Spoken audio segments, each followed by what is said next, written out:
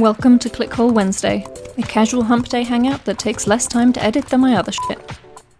Hello ladies and green beans. Welcome back to another Clickhole, where we start with a recommendation or a random article and wind our merry way down the strange path with many forks to some mysterious ending. Sorry for missing another Saturday. That's my bad. I've been very burnt out and, quite frankly, I just wanted to pass out the last few days. But fear not, there will be a Thanksgiving special this weekend, so don't lose hope on me just yet. With all that said, today we're actually going to start with a suggestion from last week, which came from I Dunno, who suggested the Great Molasses Flood. Now, I'm going to make a confession. I actually don't quite understand what molasses is or are. I have a strange feeling it's sticky and sweet. But have you ever, seen molasses in a store? What is it? I don't actually know. Which is stupid, because I feel like everybody but me knows. It's like one of those things you've managed to survive life going through without knowing, and one day you're found out. So I'm actually excited for this. So, great suggestion from I Dunno. I'm definitely going to learn something today. Here we are. Great Molasses Flood, also known as the Boston Molasses Disaster or the Great Boston Molasses Flood, occurred on January 15th in 1919. A large storage tank filled with 2.3 million gallons, weighing approximately 13 short tons of molasses, burst, and the resultant wave of molasses rushed through the streets at an estimated 35 miles per hour, killing 21 and injuring 150. So what the heck is molasses? Molasses or black treacle is a viscous product resulting from refining sugarcane or sugar beets into sugar. So it's basically a sugar goop. Primarily used for sweetening and flavouring foods in the US, Canada and elsewhere. I've never seen it. Do you buy it in a shop? Do you make it? I don't know anybody who's eaten molasses. I have no clue what that is. Very strange. What's wrong with actual sugar? I don't know. Anyway, here's a picture. Let's check it out. That is a very sticky mess. God, it really ripped all these buildings down. Look at all this wreckage. Oh, look at the little ambulance. You can see it right here. God, I feel like that's a really narrow vehicle. God, they do look narrow, these cars. I suppose you could fit a driver and that was it. There wasn't a passenger in the front row. The event entered local folklore, and residents claimed for decades afterwards that the area still smelled of molasses on hot summer days. The disaster occurred at the Purity Distilling Company. Molasses can be fermented to produce ethanol, the active ingredient in alcoholic beverages and a key component in munitions. So Purity used that tank that blew up to offload molasses from ships and store it for later transfer via pipeline to an ethanol plant. So it was very cold January, but the temperature rose rapidly, and the day previous to the disaster, a ship delivered a fresh load, and they warmed it to reduce its viscosity so it was a bit more liquid and easy to transfer. Because of the thermal expansion and the changes in the temperature of the cold, older molasses inside, the tank burst open and collapsed. Witnesses reported that they felt the ground shake and heard a roar, similar to the passing of an elevated train.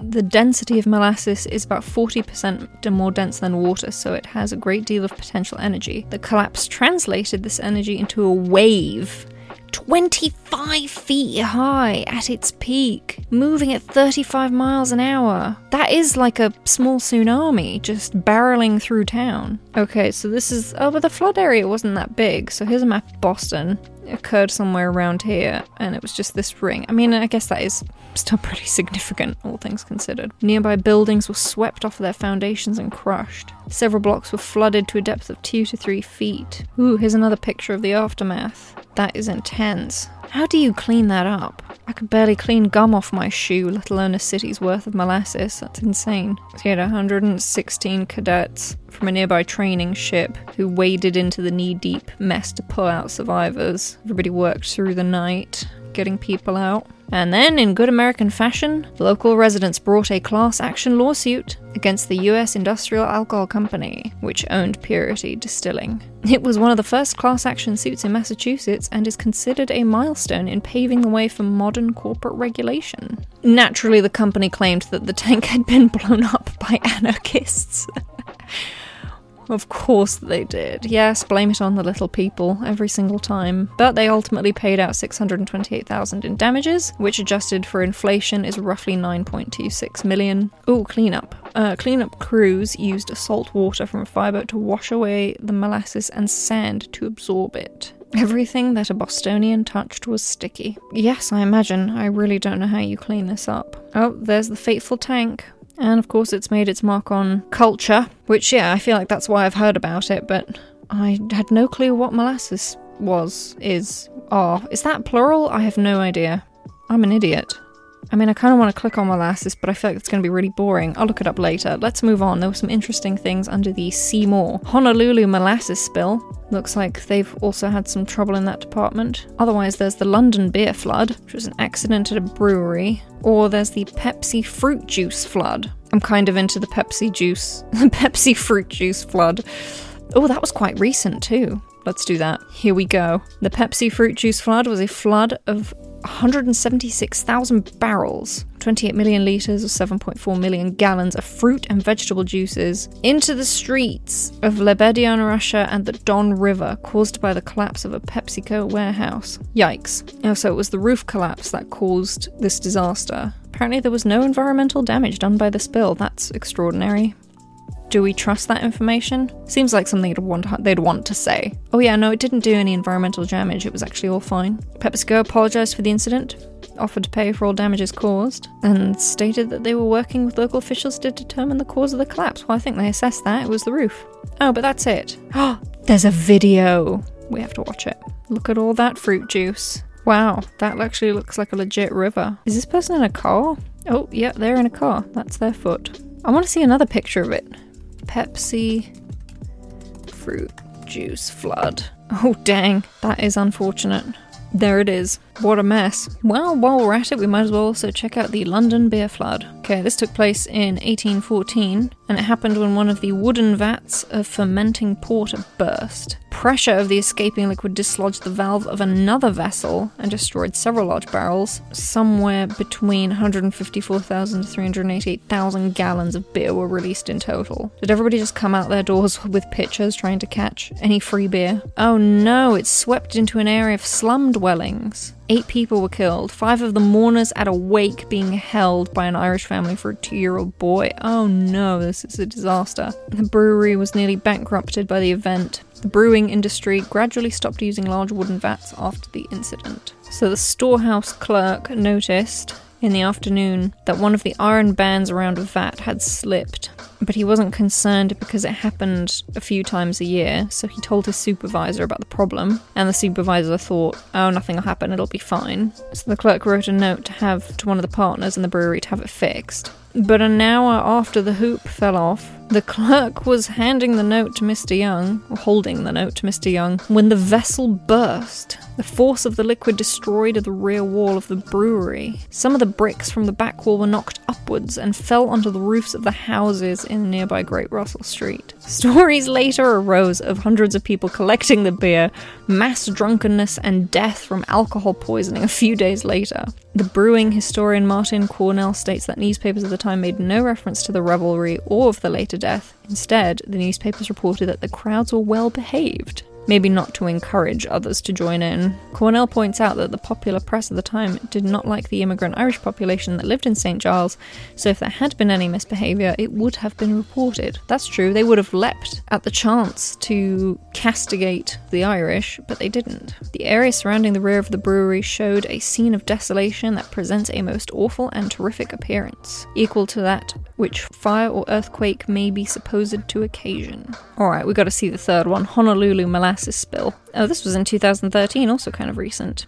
1,400 tons of molasses spilled into Honolulu Harbour. It was caused by a faulty pipe. Molasses is an unregulated product, and neither Matson nor government officials had a contingency plan to respond to a spill. That's interesting, since historically we know they happen. Natural currents and weather were expected to eventually dilute and flush the molasses out of the harbour and a nearby lagoon. Divers in the harbour area reported that all sea life in the area was killed by the molasses, which instantly sank to the bottom of the harbour and caused widespread deoxygenation. More than 26,000 fish and members of other marine species suffocated and died. Oh god. Well, thanks, I don't know, for the recommendation for the Great Molasses Flood, which took us on this loop around other spills. I think what I've learned about molasses is simply that I have no idea who eats it or uses it. I suppose if it is used to produce alcohol. Still, I don't know. Seems like a bad business. Because when you get a Wikipedia page on your product and it has a little box of details that includes, under deaths, all sea life in the area, I just feel like maybe it's not worth it. Well, this is a very short article. You know, maybe I want to know about Matson. We've all seen all the containers and trucks that say Matson, but I wonder if they've got anything interesting in their history. Yes, that is the famed logo. It was founded in 1882. Cool, that's old. Strangely enough, they also acquired the historic Moana Hotel and the Royal Hawaiian Hotel in Waikiki in 1932. Why would they do that?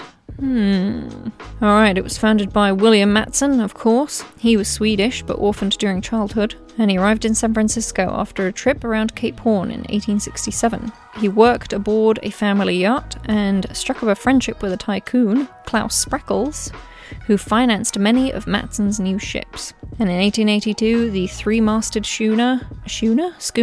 How do you pronounce that, actually, now that I think about it? I don't know. Emma Claudina ran to the Hawaiian Islands, began carrying merchandise, especially of plantation stores, to the islands and returning with cargoes of sugar. Gradually, it expanded interests at both ends of the line. You know, I have to say, for a company as massive and long-lived as Matson, I do find it suspicious that the Wikipedia page is this short. I expected more information. That's shady.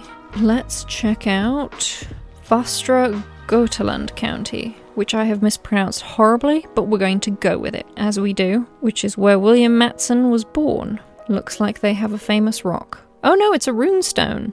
Ooh. Well, what's on the runestone? We can't see from here. It's the second largest county in terms of population of Sweden's counties. Okay, well, let's check out the municipality, because this is all just very technical. So the municipality he was born in was Lysekil. Very charming. Very nice. How many? This is like Russian dolls of Wikipedia pages. Now I'm on the municipality, but we can still actually go directly to the town itself. Interesting. Oh, so it's a little coastal town. Is this in Comic Sans font? Oh my god, it is. Apparently it was a famous bathing location in the 19th century because it has a granite beach and sweet water. Don't know what that means. Kolbadehuset, the cold bathing house, a somewhat exclusive and very popular wooden bathing house, dating from 1847, still stands in operation. God, there's actually a Communist Party on the municipal council. That's interesting. It sponsors a village in Estonia called whatever this is. I don't even know how to attempt to pronounce that. Let's see if we can find out how that's pronounced. It's a village in northern Estonia. That's it. That's the whole article. That's all we get to know about it. Okay, we do have to find out how it's pronounced, though. I'm not going to leave this page without knowing how to pronounce this. Pronunciation. No, maybe I'm not going to know. No, we're never going to know. It's going to be a mystery forever. We don't know how to pronounce that. And now we have to get out from here to go somewhere else. Let's just go to Estonia. Estonia actually is like one of the most technologically developed countries. It's got a tiny population. How many people are there? 1.3 million. Approximately. Estonia is a developed country with an advanced, high-income economy that was among the fastest growing in the EU since its entry in 2004. The country ranks very high in the Human Development Index and compares well in measures of economic freedom, civil liberties, education, and press freedom. Estonian citizens receive universal healthcare, free education, and the longest paid maternity leave in the OECD. One of the world's most digitally advanced societies, in 2005, Estonia became the first state to hold elections over the internet, and in 2014, the first state to provide e-residency. So when am I moving in exactly? I do want to know about the e-residency thing.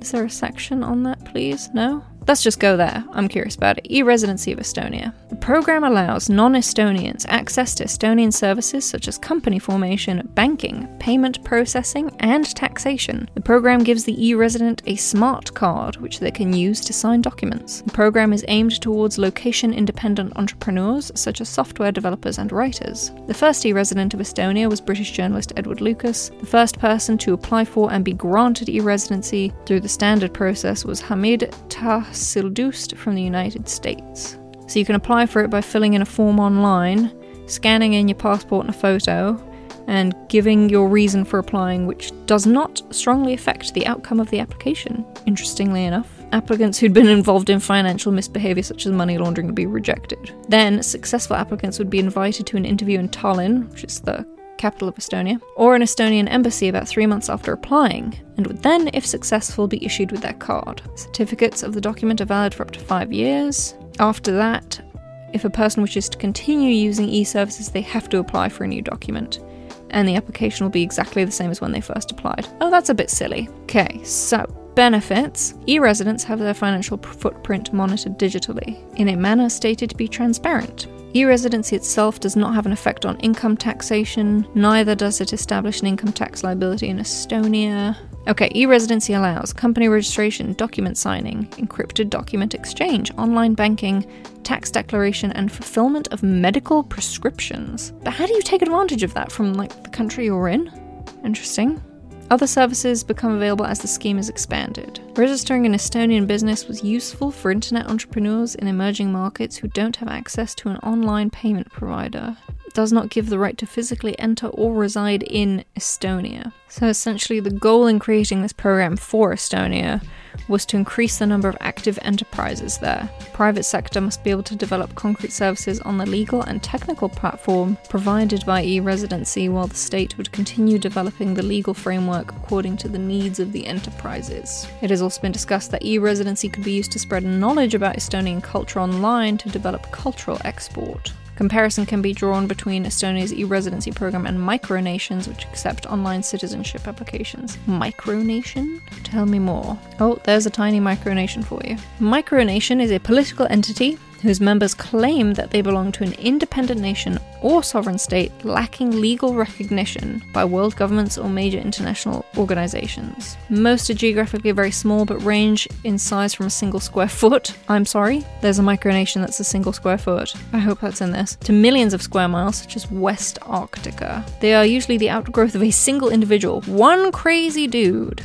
comes up with this each time. A micronation expresses a formal and persistent, if unrecognized, claim of sovereignty over some physical territory. Micronations are distinct from true secessionist movements because micronations' activities are almost always trivial enough to be ignored rather than challenged by the established nations whose territory they claim.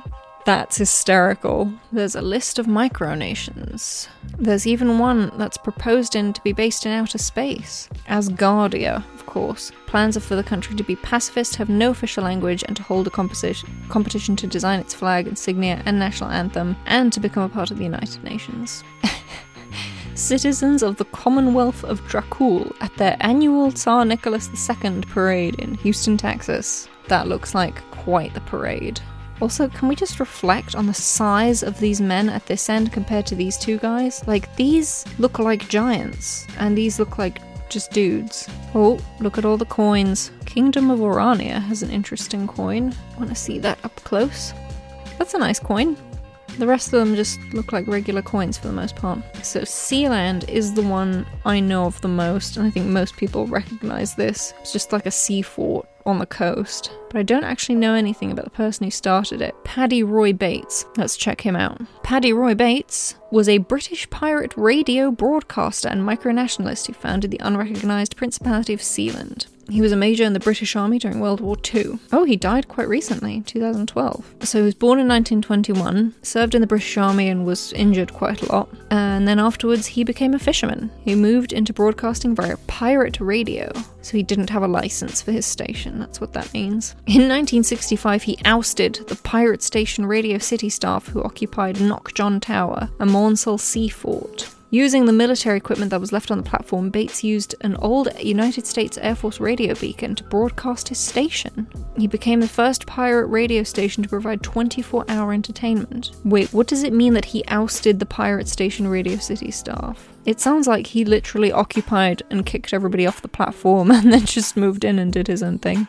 Formation of Sealand. So, he got convicted of essentially illegal broadcasting, and he didn't have any money, so they went off the air in 1966. So then he moved his operation to the nearby Ruff's Tower, another fort that was further out. but he didn't begin broadcasting again. And then there was an act that came into effect which forbade broadcasting from certain marine structures, which included Bates's platform. So instead, he declared independence and deemed it the Principality of Sealand.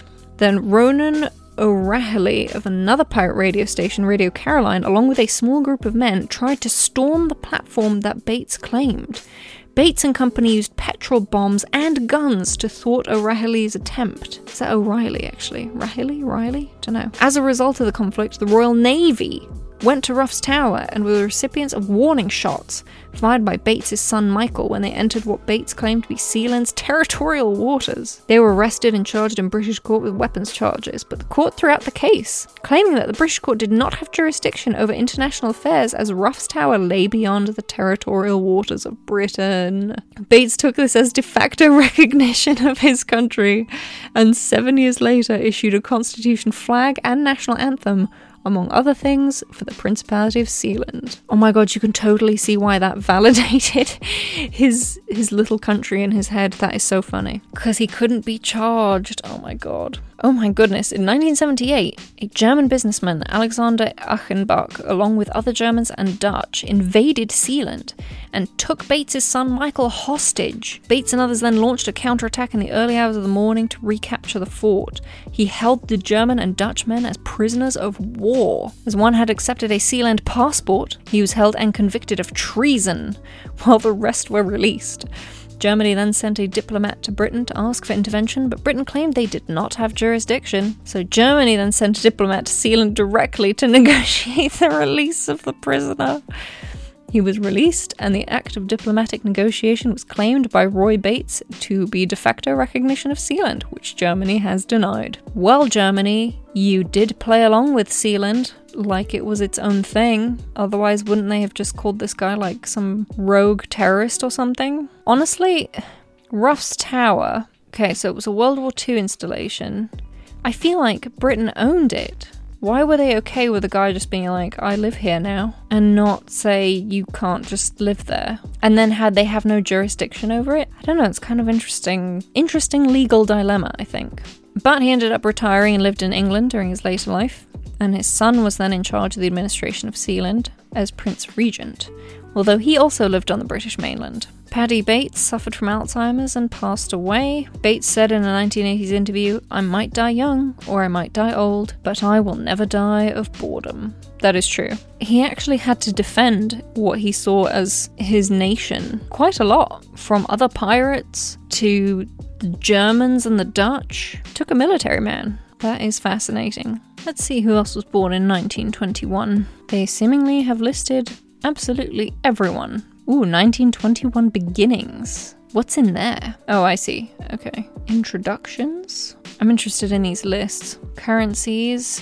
Ooh, products introduced in 1921. The Laughing Cow. Cheez-It. Chanel No. 5. Wonder Bread. Heck yeah, Wonder Bread. Does anybody still actually eat that? Brand of bread originated in the US in 1921, and one of the first to be sold pre-sliced nationwide in 1930. This led to the popular phrase, the greatest thing since sliced bread. No, really? It was Wonder Bread? It was Wonder Bread we have to thank for this phrase? I love the selection of markets it's in. The US, Canada, Mexico, and Pakistan. Like, why those four in particular? Like, US, Canada, Mexico makes sense. I mean, they're all connected, you know. This is a region. But then Pakistan? Pakistan really loves Wonder Bread? So Wonder Bread began in Indianapolis, following with a blind promotion with ads that only stated a wonder was coming on that date. Brand was named by Vice President for Merchandising Development Elmer Klein, who was inspired by the International Balloon Race at the Indianapolis Motor Speedway. He was filled with wonder by the scene of hundreds of balloons, creating a kaleidoscope of color, resulting in the iconic red, yellow, and blue balloons featured on the Wonder Bread logo. They drew some circles, and it's iconic. So in the 30s, it began being pre-sliced, a significant milestone for the industry and for American consumers who at first needed reassurance that Wonder Cut bread would not dry out. Unsliced bread returned for a period during World War II during a steel shortage. How interesting. And then bread slices returned 2 years later. So in the 40s, Wonder was also the first national bread brand to feature open dating. Ooh, how saucy. No, just kidding. Isn't that just like the expiration or something? Yeah, shelf life. As well as nutrition information on its packaging. Wow, that's so ubiquitous now. Okay, so why is it in Pakistan? Wonder Bread is present in Pakistan. It's not a part of the North American chain. Really? Really? I couldn't figure that out. Yes, this was very much a mystery, that Pakistan was not a part of the North American chain. Okay, this does not explain how it ended up in Pakistan. Who makes it there? Do they have license to make it? It's produced in Mexico by a baking company called Grupo Bimbo, the largest baking company in the world. As with Canadian Wonder Bread, it's not a license. They simply bought the brand and factories in Mexico. How interesting. Well, let's end this wondrous clickhole here at Wonder. We started off this clickhole with a suggestion from Idano with the Great Molasses Flood in Boston, which led us on a non-water flood related adventure through Russia, London, and even to Hawaii. After that, we took a detour to Matson Shipping Company, which led us to some Swedish counties and towns, and ultimately to Estonia, where we explored the notion of e-residency and made our way to micronations. We learned about the miraculous pirate-like defense and occupation of a World War II sea fort, looked at some lists from 1921, before ending on Wonder Bread. If you enjoy this clickhole, please like, share, comment, and subscribe. My channel is baby-sized, and it will grow with your love. There really is a video this Saturday. I know you don't believe me at this point, and I don't deserve your trust, but here I am asking for it anyway. Have a joyous Thanksgiving tomorrow. I hope you eat until you are uncomfortably full. Stay healthy, and I'll see you in the next one. Bye!